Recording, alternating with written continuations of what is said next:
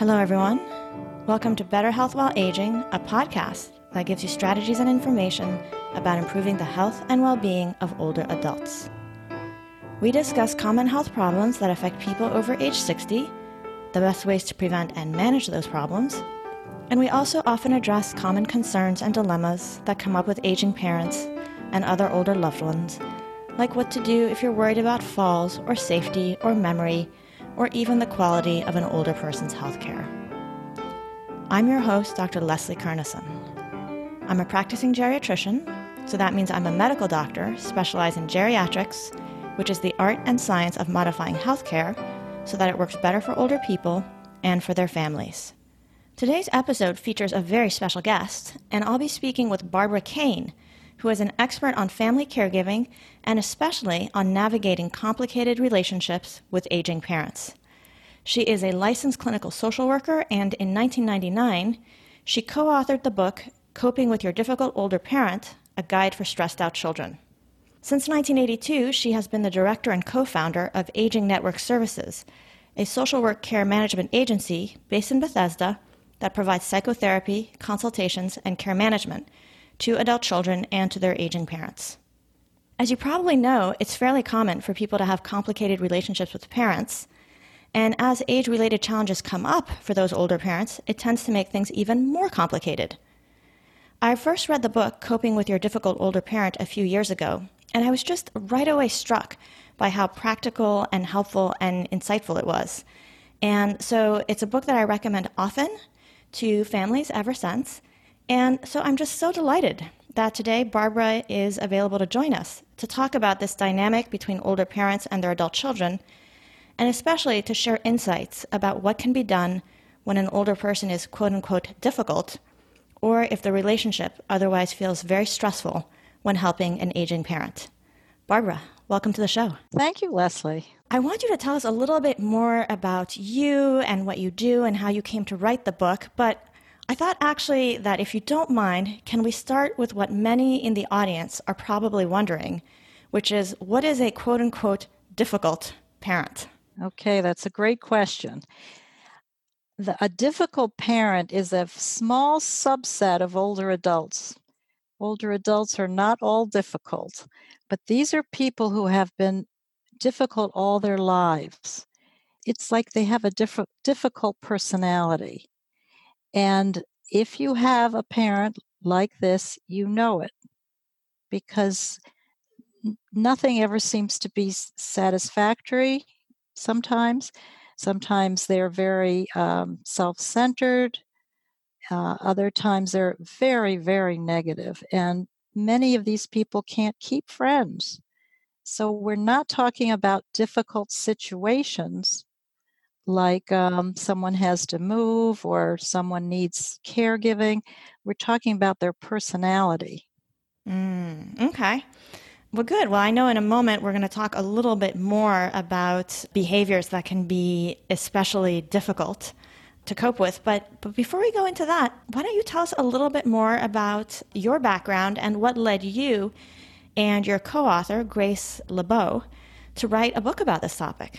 Well, we have been doing psychotherapy and care management for many, many years, and our clients came to them really ready to tear their hair out. Mm-hmm. And they were so stressed out and overwhelmed that many of them felt like they just wanted to give up and not talk to their parents.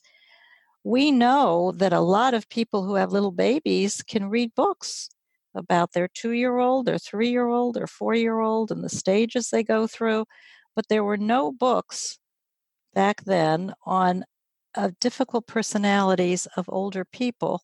So we wanted to write the book, and because we're psychotherapists, we're social workers, we wanted to do it in a way that was clinically correct, and we didn't want to use fancy jargon. Mm-hmm. So that's what led us to write the book. Yeah.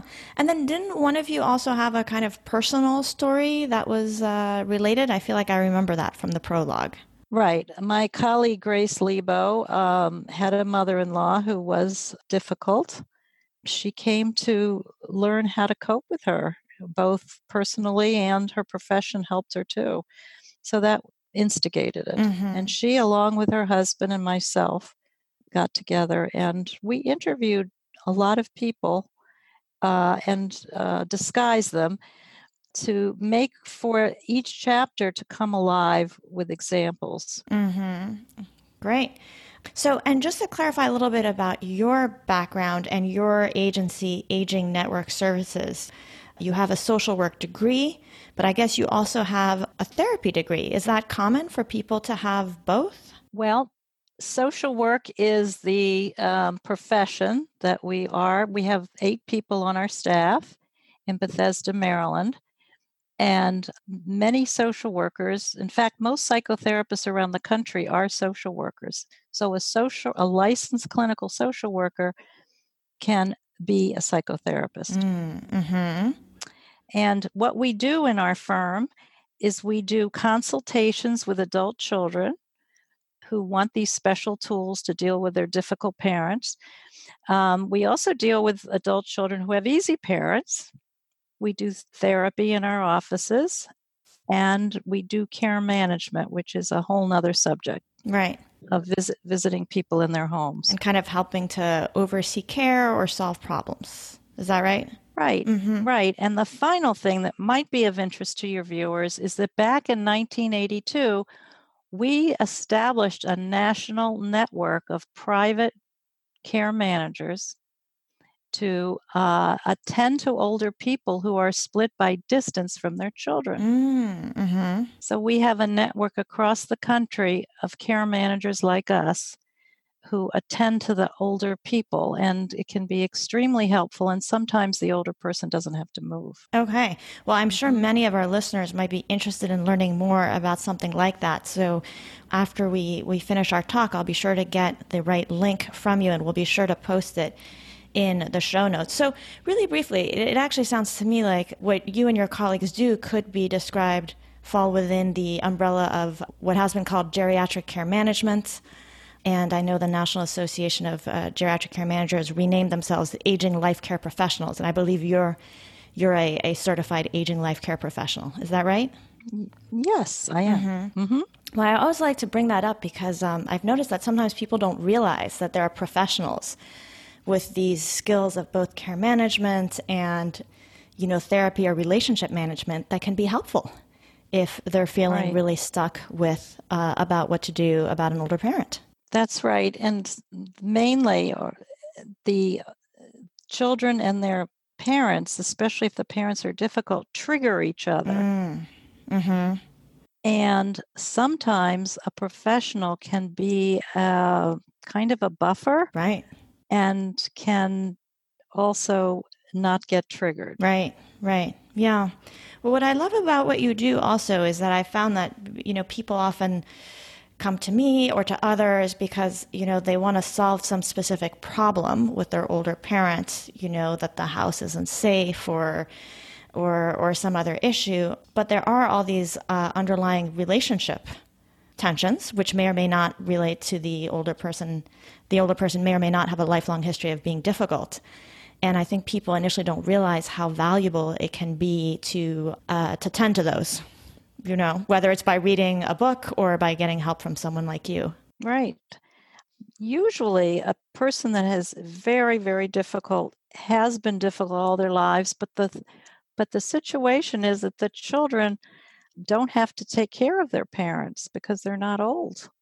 So sometimes the children just move far away and don't have to deal with their parents. But when the parents get to be in their 80s and 90s, families come together in a very intense way. And this is where things can go wrong. Yeah. So let's go a little bit more into difficult, the ways in which difficult people can become difficult older adults. So in your book, you have a neat little quiz to help people determine whether their older parent might be demonstrating one of 6 categories of difficult behavior. Can you briefly take us through those 6 categories of difficult behaviors? Sure. The first is dependency. And that's when your parent wants you all the time and depends on you to make decisions for them. And can't even make trivial decisions. Mm-hmm. Does it also count as dependency when they only want you to be the one helping them or socializing with them? Yes, they want you in particular all the time and cannot tolerate being alone. They really need you to be with them. So you might have a whole day out with them, shopping or going to the mall, and then you part ways, and then they may call you a few times because they're on empty. They need you. They need to depend on you. They want to come over, and you've just spent a lovely day with them. Mm-hmm. So they may not be able to be satisfied. Mm-hmm. Or they may not sound very appreciative for all that time you just spent with them. That's right. Mm-hmm. Okay. And the next one is turn-off behaviors. These are very, very difficult. This is when your parent tends to view you as all good or all bad, sometimes changing from day to day. Maybe your brother is all good one day, and then you are all good one day, and it just changes. Or you have to be right all the time. Another symptom is that you cut off relationships with people and you don't maintain friendships. That's because you're viewing them with the slightest hurt, you're wounded, and you may not recover and repair like other people. You just cut off. So underneath these turn-off behaviors is a real strong sense of being abandoned. Mm-hmm. This is the way they cope with it. And, when we're little kids, we tend to view others as all good or all bad, maybe when we're 3 years old. But after a while, you learn emotionally, you go into another stage where your parent has good and bad qualities. But these people haven't been able to do that. So it's a very primitive kind of behavior that's very, very hard to change. It's the children who need to change. Mm-hmm. Okay. The third one is self-centered behaviors. These are more easy to understand because they're self-involved. They have very little empathy for others. They can't put themselves in your place. You are the sun, and everyone around you is revolving around you. Mm-hmm. You're very insensitive to other people, and you're jealous of other people. Mm-hmm. So that's self-centered. That can be very disturbing when you're giving all the time to your parents and they're not really empathic. They're not appreciating. Mm-hmm. Yeah. That sounds a little bit like what some people, I feel like people will sometimes complain that their older parent is very narcissistic or is a narcissist. Everything is about them. It sounds like they might be referring to some of these self-centered behaviors that you're. Well, we would have used the word narcissist, but this is narcissistic personality problems. Mm-hmm. We tried to keep it without jargon, but it is narcissistic. Mm-hmm. Yeah. I've just found the public brings up that term quite a lot in my experience. Absolutely. Okay. So the other categories? Controlling is another one. And that is when your parent can't tolerate any differences in you and them. They just can't tolerate. They want you to be like them. They manipulate you through guilt and flattery. And they become angry and hostile when people don't behave as they want them to behave. They make demands very excessive. And when you have a controlling parent. Mm-hmm. And the next one is self-destructive. That's when your parent is addicted to alcohol, drugs. They might have eating disorders. They might be accident prone. They might behave masochistically, meaning sometimes not taking medicine or not complying with the diet. Mm-hmm. Self-destructive even can be thinking about suicide. Mm-hmm. So this is a very serious behavior that we can see, particularly in older people who have been so miserable all their lives. Mm-hmm. And they're really their own worst enemy. And with aging, assaults of aging and a difficult personality, it's almost like a double whammy. Right. Yeah. And I think there's one more category, the sixth one. The fearful behaviors are people that are anxious, very anxious. Sometimes they might have panic attacks, and they might be very preoccupied with physical problems. They may go doctor shopping a lot.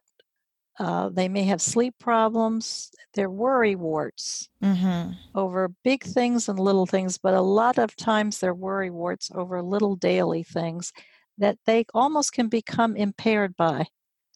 So these behaviors, underlying all of them, are this sense of abandonment, and there's something in their early life that could be an event or a series of events that have led them to have these behaviors. And I just don't want to forget to tell you that we dedicated the book to your difficult parents. May their pain be better understood. Because we commiserate with older people with these behaviors because they cannot help having them. Yeah. I think it's good to remind people of that. I think it's hard when you're the child of somebody like this hard. Because you have just a lifetime of frustration or of feeling hurt and disappointed. Absolutely. By this, and so I think people can often, without reminders and support, it can be hard for them to feel empathy because they just feel like they've been harmed. And when they don't feel empathy, they can feel that they're not nice people because they're not nice to not like their parents, and they don't want to admit it, but they don't like their parents. Right. And then they feel guilty, and it's a whole vicious cycle. So what we're trying to do all the time is helping adult children be more objective about their parents so that they don't take it so personally, and they're so wounded and so triggered and so hurt and so angry that it just clouds everything they do for their parents. We're trying to help them. We're trying to help give them special tools in how they communicate with their parents. And I've adapted the word special needs parents because you think about special needs children, but special needs parents need children who have special needs to cope with them. So I really feel like your parent isn't going to change, so you really need to do the work in understanding your parent and their background and how maybe they came to be like this, and then to have more compassion for them. So true. Well, I know you mentioned earlier that most older adults are not difficult people, have not historically been difficult people. That's and right. Are not particularly difficult. And in my experience, when problems start coming up, age-related challenges, their children often experience them as becoming more difficult, either because the older parent and their child are having, kind of a difference of opinion about what should be done. And understandably, a lot of older adults resist being told what to do by their children and are, they're often just trying to cope with their own adapting to the changes, which is a lot. Leslie, a great example of that is driving. When you've driven all your life and it's a sign of independence, you never want to give up your license. And it's a tremendous loss. One of the biggest losses is your loss of driving. And your kids feel that you're too old, or they've seen you have little accidents and they want you to stop. And the parent may not ever have been difficult at all. They just don't want to stop driving. So that's a very good example of, of children not having difficult parents, but trying to have their parents do something they want. Right. Well, I guess what I was thinking was that I think even for the older adults who haven't been lifelong difficult people, the situations can be difficult. And it seems to me that many of the suggestions you make in your book of having some empathy and thinking about, what can you, the adult child, do to approach this differently are still really helpful. Yeah.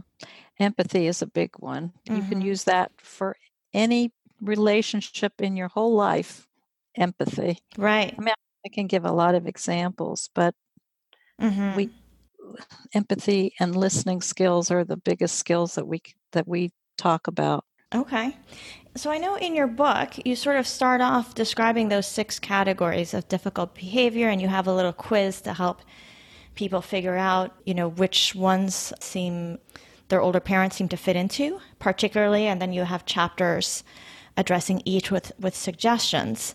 And so I want to encourage all the listeners, if they think they may have a difficult older parent, I think your book is a great resource. But overall, can you share with us a little bit more about what your overall approach is to helping an adult child who comes to you and is very stressed out about their difficult aging parent? Well, we sometimes start with just examples to get a sense of their communication patterns.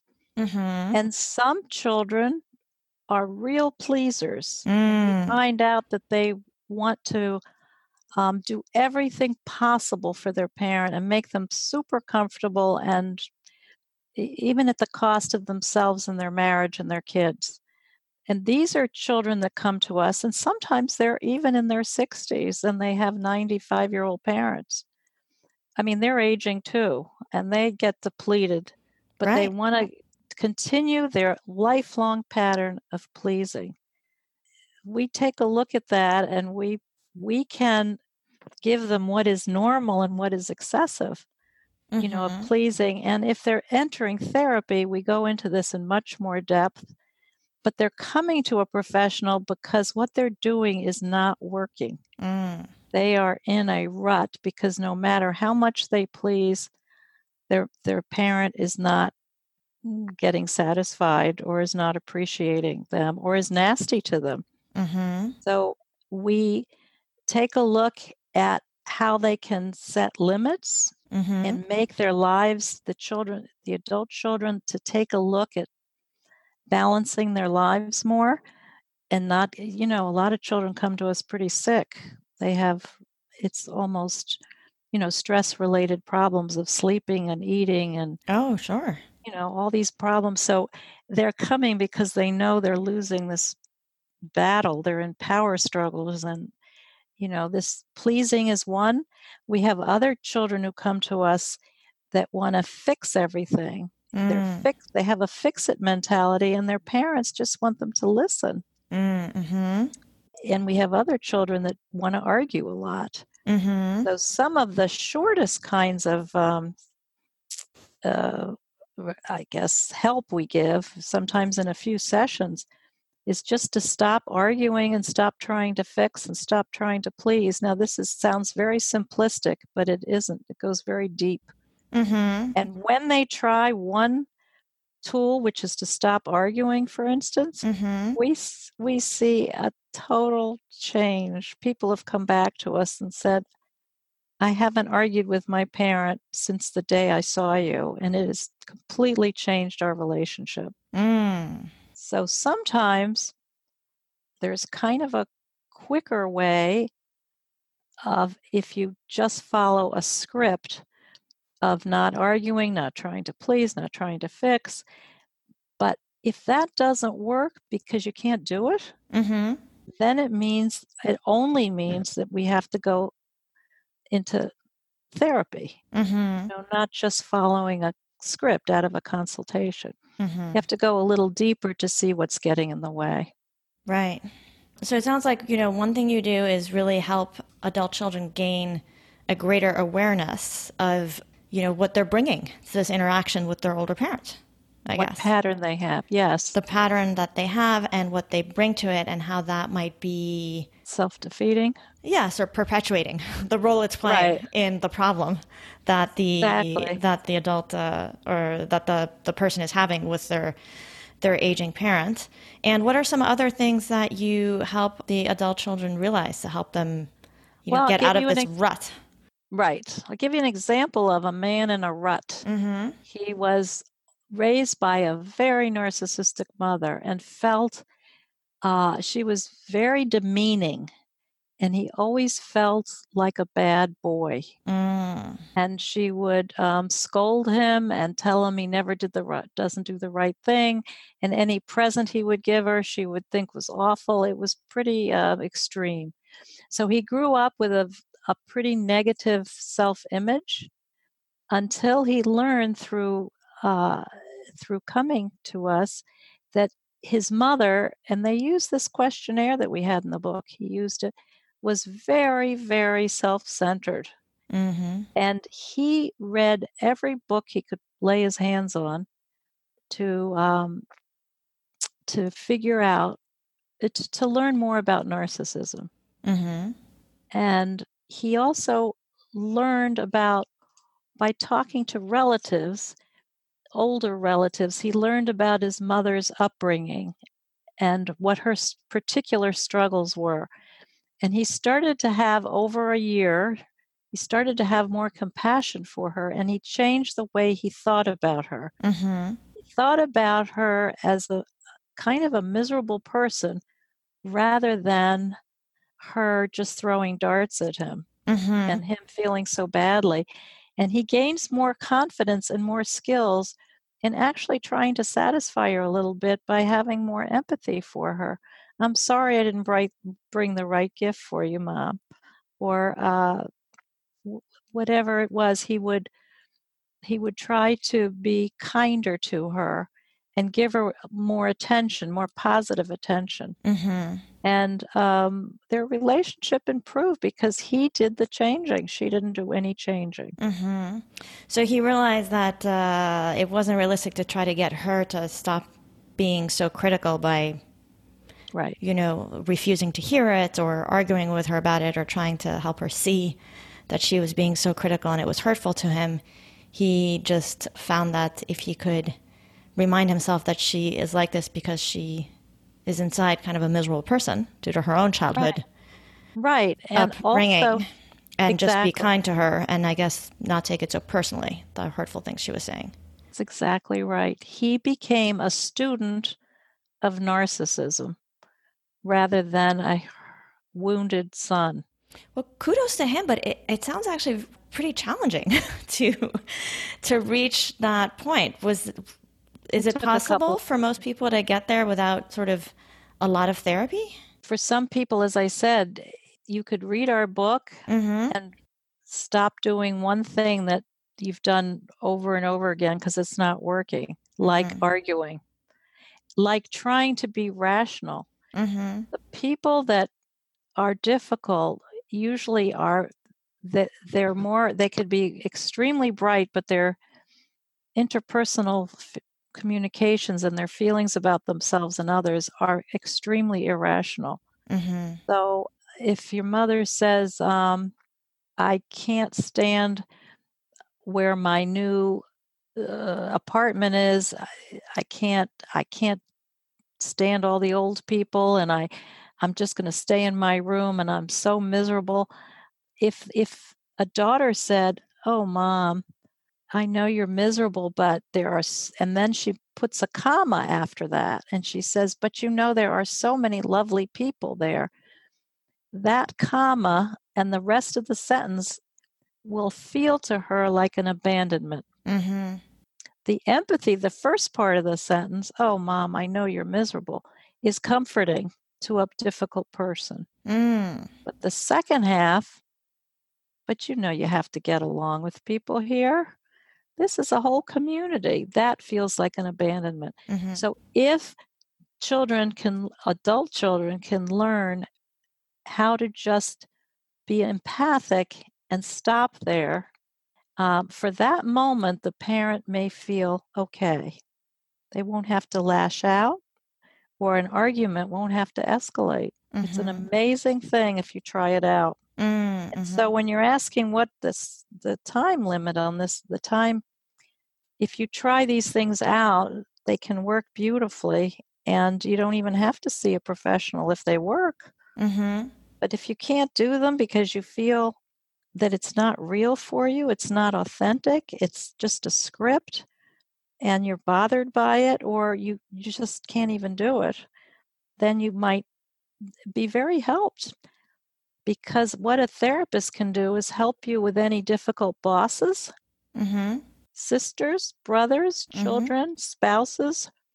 It's talking about, how to get along with people that are difficult. Right, right. Yeah, and in terms of, the example you were giving, I think it sort of gets at this idea that people often just deeply appreciate and respond to feeling heard and validated. And often we reflexively want to help them feel better about a situation, right? So we're trying to frame the positive. Right. And it's well-intentioned, but it often sort of falls flat because strangely they feel better with, oh, yeah, that does really sound hard. I can see why that would feel awful. And I see so many adult children who they just want their parents to be happier and to see that it's not all bad. and I understand that they want that, but that it's unintentionally creating this problem because the older person is not feeling heard and validated. That's correct. I think the art of listening is really very lost. And I think that everyone wants to feel special and wants to be listened to. So, yeah. But it's also sort of about accepting their unhappy moment, like allowing them to have their unhappy moment. Well, unhappy lives. People come into our office and they say, we want mother to be happy. And I say, when was the last time in your life that you felt your mother was happy? And they look at me and they can't remember, or they can't come up with a time. I get that too. I want my older parent to not be anxious all the time. I'm going to say, well, and when were they? Have they always been anxious? Yes. Yes. And I say, well, then it's unlikely to get better at this time. That's right. So the mission for for children is this is the words I use, is to tolerate their parents' unhappiness. And I have to tell you that I'll just give a visual example. A son goes into a mother's apartment and she's down, she's very depressed and down, and he brings up the grandchildren and she says, oh, I never see them. And he says, well, we'll come next week. And she says, all I rate is 1 day a week. And then he says, well, I have to leave. And her head is on the dining room table. And he comes home and his wife's made dinner, or he's made dinner. And he can go through the whole evening feeling just fine. He realizes that his mother is unhappy. He realizes he can't make her happy. He doesn't feel guilty. But 2 years prior to this, before he got help, it would ruin that evening, the next day, the next day. So it's tolerating mother or father's unhappiness and not having it affect you so internally that it affects your marriage and it affects your life. Yeah, yeah. I think that's so important. The kind of like what your locus of control is as an adult child or somebody who's trying to help. And that I often tell families that I work with that instead of focusing on getting a certain outcome for your older parent, what you can control is how you show up and what you offer. And can you do that in the most empathetic, skilled way possible? And then the rest is kind of, out of your control. Out of your control. And especially if it's a lifelong history of the older person behaving or feeling a certain way, that's unlikely to change. That's right. So really, we're trying to make the moment that you're with them as pleasant as you can. But it's not the next. It doesn't mean that the next moment or the next day the parent is going to be pleasant, right? Or appreciate what you did. That's right. Yeah. And one of the things that I really appreciated your book, and I think what we're getting at is related to this, is that you provide guidance on boundaries and setting limits. Can you talk a little bit more about this? And I was also thinking that sometimes I think people interpret setting limits as refusing to tolerate quote unquote bad behavior, So if the older parent expresses negativity, it's like, I'm not going to listen to this. But I don't think that's what you're getting at. So can you just share with us some suggestions on how to think about the better way to think about boundaries and setting limits with older parents, Okay. especially difficult ones? Okay, I have an example. Great. A mother calls her son every day at work, and he cannot talk to her, but he also he answers her phone call, and he's always saying, "I'm at work, I'll call you later." And this goes on for years, that she calls every single day. So what I talked to him about is having him take the control of calling her at home whenever, maybe on a weekend at a certain time every single week, and telling his mother that he can spend much more time talking to her on the phone. This is long distance or even not long distance. He can spend much more time and give her much more attention if it's every Sunday morning than these short calls during the week. So what he's doing is posing a positive solution Mm-hmm. and taking control. And then he might not answer the calls every day if she keeps calling. Mm-hmm. He has to reinforce that he's going to call her on Sunday mornings Mm-hmm. and make it a ritual. And that's the kind of help that we give. It's getting, that's a limit setting, and he's taking more control, but he's also giving her more of himself. Right. It's kind of a win-win. Mm-hmm. And he might have to tolerate that she might be unhappy about him not answering the phone when he's at work. Exactly. Mm-hmm. So what about, I think this, it sounds so sensible and it is so important. And it seems to me that people often find it really hard to be firm about what's best for them or to figure out how to set a reasonable boundary, especially if their parent seems to experience really sort of serious health or safety issues when they attempt to set limits. So, I'm thinking about, for instance, a dependent older parent who only wants their adult child to come and make them dinner, and the adult child feels like that's not feasible. And sometimes these older people are also, they might have the funds, but are refusing to hire help or allow someone else into the house. No, it has to be you, my adult child. Any thoughts on how one might set limits there? Right. It means that daughter or son needs to widen their own support system for themselves and their parent because it's not sustainable. Mm-hmm. And we have some creative ways, I'll just tell you a couple of them, of getting help in the door to make dinner. And one of them is, Mom, I have Susan making dinner for us a couple nights a week, and I want to share her with you. That's one idea. Another one is, Mom, on one doctor's appointment, maybe she would get a wonderful caregiver to come with her on a doctor's appointment with her mother. So it's the daughter, the mother, and the caregiver.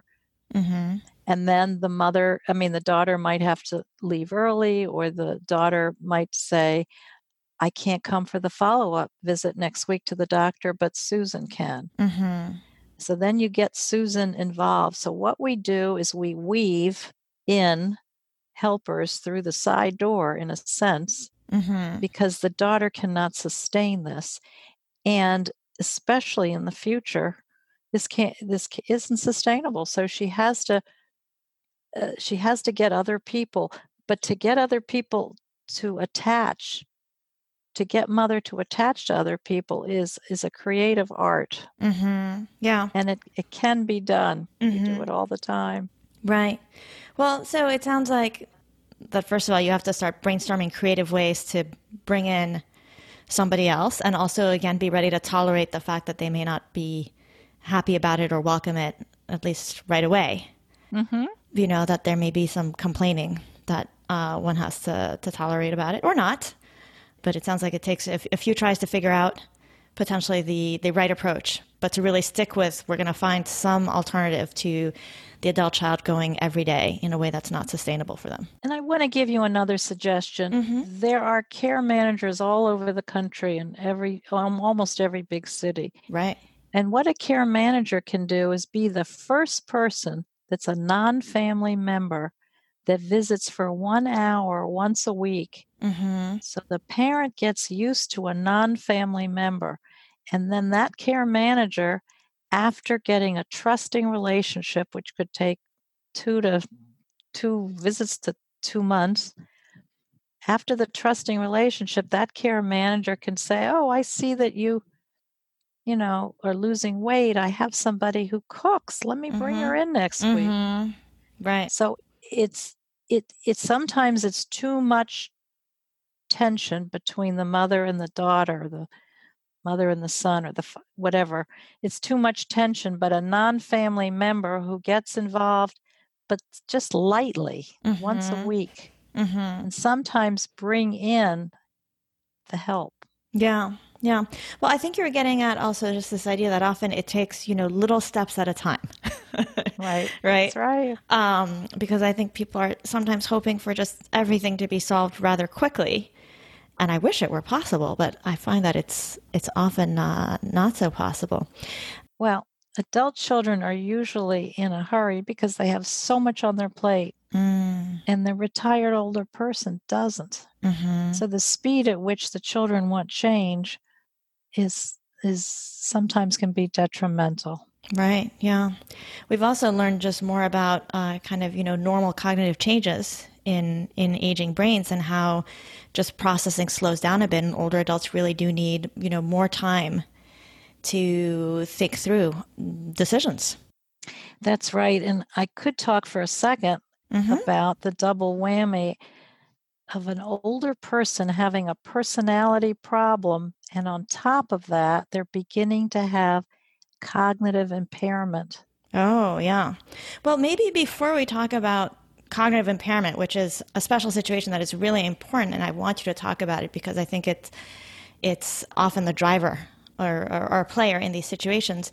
Could you briefly just talk about how just for normal older adults who don't have difficult personalities and don't have cognitive impairment, I think in your book or during one of our conversations before this interview, you kind of mentioned that just a normal older person has to go through this whole process of adjusting to changes as they get older. Could you talk about that? Because I think it's helpful to remind our audience of that. It's not obvious to those of us who are not in that position, I think. Well, an older adult that's not difficult goes through many, I call them assaults of aging. And that is hearing problems, eye problems, arthritis, back problems. And they also go through losses of very close friends and family, particularly if they live into their 90s. There's also many, many joys of aging. We can do a whole nother talk on the joys of aging. Oh, we definitely should. Yeah. But the struggle, I think you're wanting me to talk about, are these aging. And one of the most difficult for older people is the brain changing. And there is normal changes of the brain that are not dementia. And those are things that you and I are probably suffering from right now, which are, not remembering an actor's name or not remembering where you put something. Yeah, when no, you walked into the room. a lot of things slow down and get a little worse. And what I'll do is actually, I wrote an article about it for Better Health While Aging, what's normal. So I'll be sure to post a link to that in the show notes if people want a little more information about what is normal and what should be expected. But every 80 and 90-year-old is afraid that their normal brain changes are going to go into Alzheimer's disease. And that's not true necessarily. But that's what everybody's worried about. Right. So every older person basically has to go through these challenges and through the work of adapting to a variety of age-related challenges. And then before we go into people who have cognitive impairment, I think if you have a difficult personality, what is it like to go through those changes?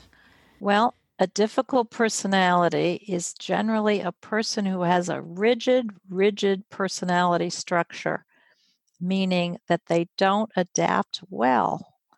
And so if they can't use their right arm because they just had an operation on it, a normal person would try to adapt and use their left arm or whatever.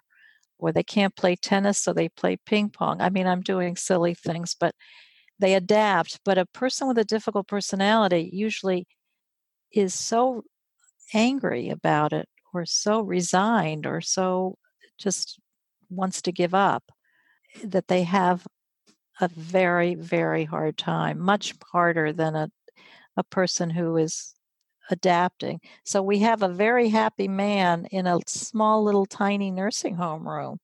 And he's very, very happy because he's always been happy. Mm-hmm. But a difficult person having to go into a nursing home would probably, be very, very angry, or Mm-hmm. give up and go to bed and want to die. Yeah. So the projection, you can always tell if someone's going to age well if they are easygoing, kind of an easygoing person, Mm-hmm. unless they have, in my mind, unless they have tremendous pain, because pain can change your personality too. Mm-hmm. If they have to live with a lot of pain. But if you are an easygoing, kind of adaptable person, you'll probably do well with aging. Mm-hmm. This is a big generalization I'm making, but Right. it's Yes. Yes. you have to talk like this sometimes. Mm-hmm. Mm-hmm. Well, also, I think you allude to this in your book, but that sometimes the children of difficult parents worry that they might be difficult, or that they're going to become one of these very difficult older people. And I think you point out that if one can realize, earlier in life, one's own personality tendencies, it's possible to work on that and not entirely change yourself, but become, potentially better at adapting to some of these changes. I think you're right. And I always say if you're picking up the book and reading it, you have some self-awareness. Difficult people, so that you probably aren't going to be difficult. If you're an adult child reading this book, Mm-hmm. you have some self-awareness because you want to understand yourself better. Mm-hmm. But the difficult personality usually doesn't know or understand they're narcissistic, Mm-hmm. or they have turn-off behaviors. They don't have any self-awareness. So you're way ahead if you have some awareness of your own patterns. Mm-hmm. The difficult person usually does not go for psychotherapy because they Mm-hmm. don't think it's their fault. Right. Well, I was thinking of, people who maybe don't think of themselves as easygoing. And I want to say, I think there's always the possibility of learning to know yourself better, Right. and work on yourself so that on your resilience and adaptability, and that will serve us all well as we get older, to help us navigate the bumps and challenges that are kind of inevitable if one is lucky enough to live a long time. And That's good advice. well, but I learn everything from reading your books and, from other people who are older and wiser, and trying to pick up from those things. Now let's come back to what you brought up before, which was the issue of cognitive impairment. So people who really are having a more than normal age-related change in their memory or thinking. Tell us a little bit more about that. Well, if they're a little concerned because they're getting lost in very neighborhoods that they never did, or they can't write a check, or they are forgetting appointments a lot, getting all mixed up, they can either go see a neurologist for a memory workup, or they can see a neuropsychologist for a paper and pencil test, Mm-hmm.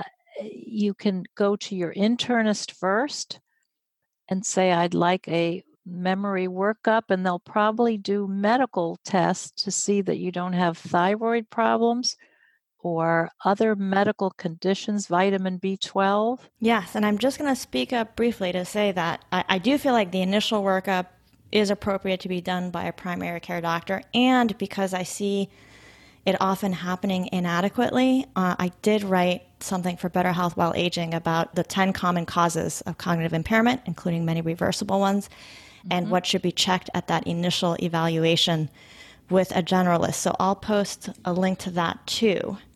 That'll be very helpful as a resource, because it reflects a lot of what you're sharing right now. That would be helpful. And one that internists sometimes aren't as aware of is massive anxiety or depression can look just like a dementia. And so if the person has showing some signs of this, it's really wise to also go to a geriatric psychiatrist for checking them out, because that is a very reversible condition. And one way to get older people to check out their memories is to tell them that there's so many reversible situations here. So what are your other sort of thoughts on helping a difficult older parent who maybe is experiencing memory and thinking problems? Well, I talk to them about the reversible. I talk to them about how so many are reversible, and that is really, I think, one of the best ways of getting them to have a workup.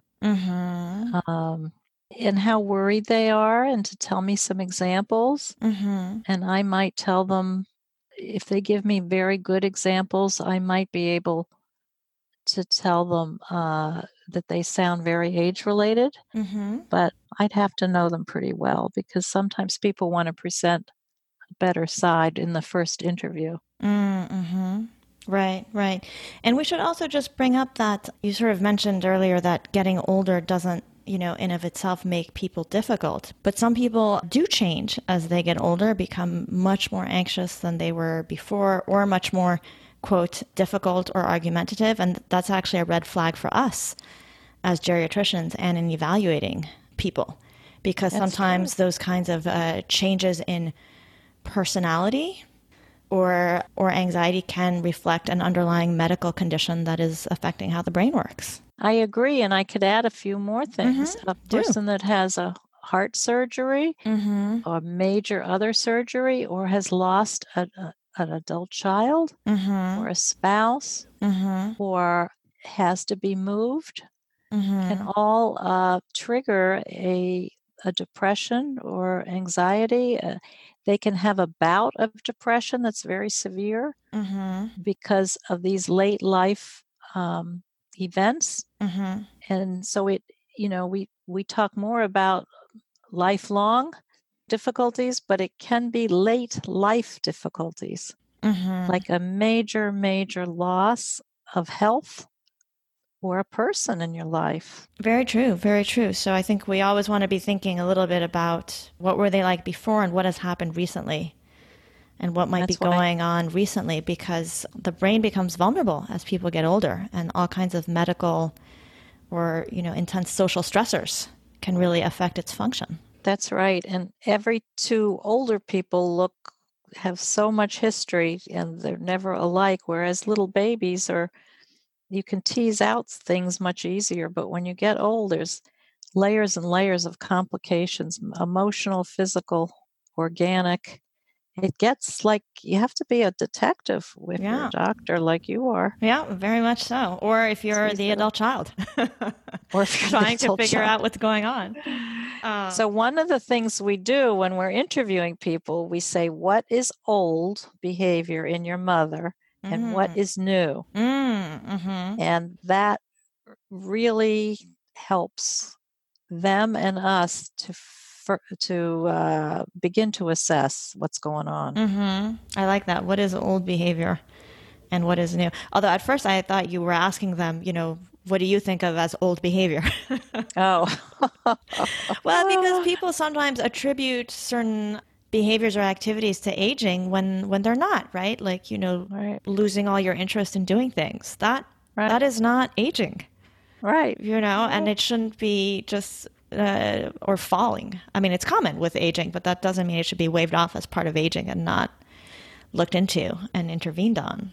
Some of the worst offenders of this are older people who are sort of against their own, they feel like it's that if they fall, it's purely an aging issue. Oh, so. Yes. Well, that sort of reflects us as a society not knowing enough about aging, or having a sort of overly declinist view of it.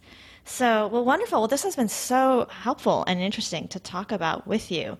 I guess in, wrapping things up, so you said that most older adults are not difficult people. Most people have not been a lifelong difficult person. And right. so presumably most people don't have incredibly difficult parents, but people still often struggle to navigate a changing relationship with their parents when age-related challenges come up.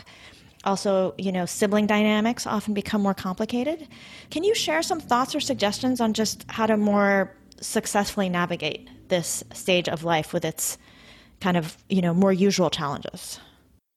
Well, I could talk for a minute about siblings. Would you Sure. like me to do that? Yes.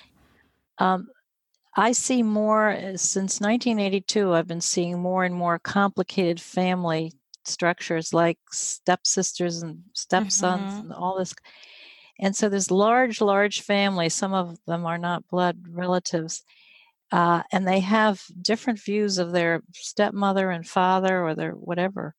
So it gets enormously complicated. And one of the things that has helped in my practice is to have everyone on the phone that wants to be on the phone or in the office and facilitate a monthly meeting, even if there's nothing going wrong with the parent. And I teach, and there's a lot of stresses going on among family members usually. Yeah. But I hold maybe one a month, and I'm the facilitator, and eventually they take over and they meet once a month on the phone. This monthly meeting business is working a lot with people because there are primary caregivers that live right close to the parent, and then there's these secondary caregivers who live far away, and there's lots of dynamics between the two. Oh, and yeah.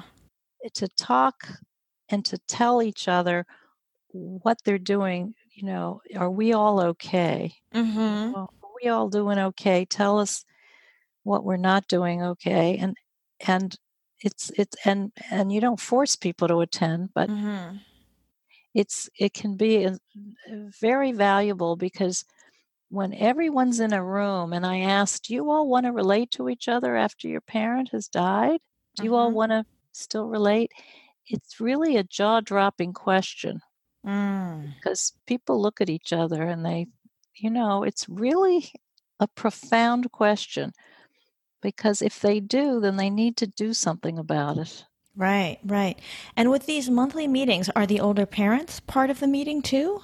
No. I mean, they can be, but my practice is not biased, but they're more difficult older people. So the children want to have a productive meeting about the care of their parents. But if we're talking about not younger, but not normal parents, not difficult. Of course, they probably talk on the phone all the time, but if they can join their kids. I'm just used to working with children who want to talk about the care of their parents. Right, right. Of their difficult parents. Yeah. Well, it sounds like through this monthly meeting, you're kind of helping everybody practice talking to each other about the parents, and that there is probably an advantage in doing that sooner, before there are really difficult emotional decisions to be made, because we certainly see it a lot in healthcare that often people have not had substantial conversations until there is a really serious crisis. And it's just especially challenging to, all the underlying dynamics and issues have not been addressed, and then it's very difficult to do so. That's a good point. At the time that there's a crisis. It's preventive help.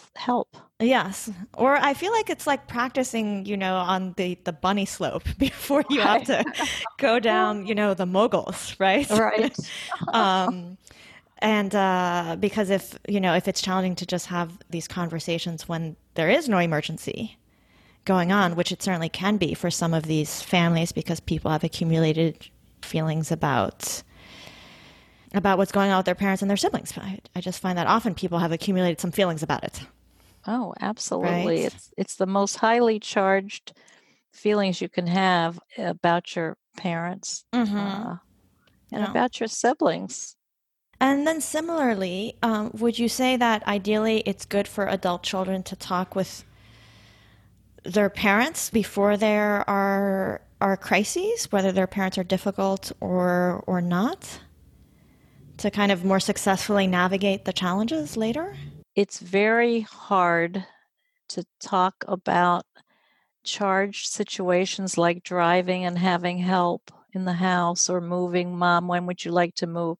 When a parent is very, very resistant to talking about it.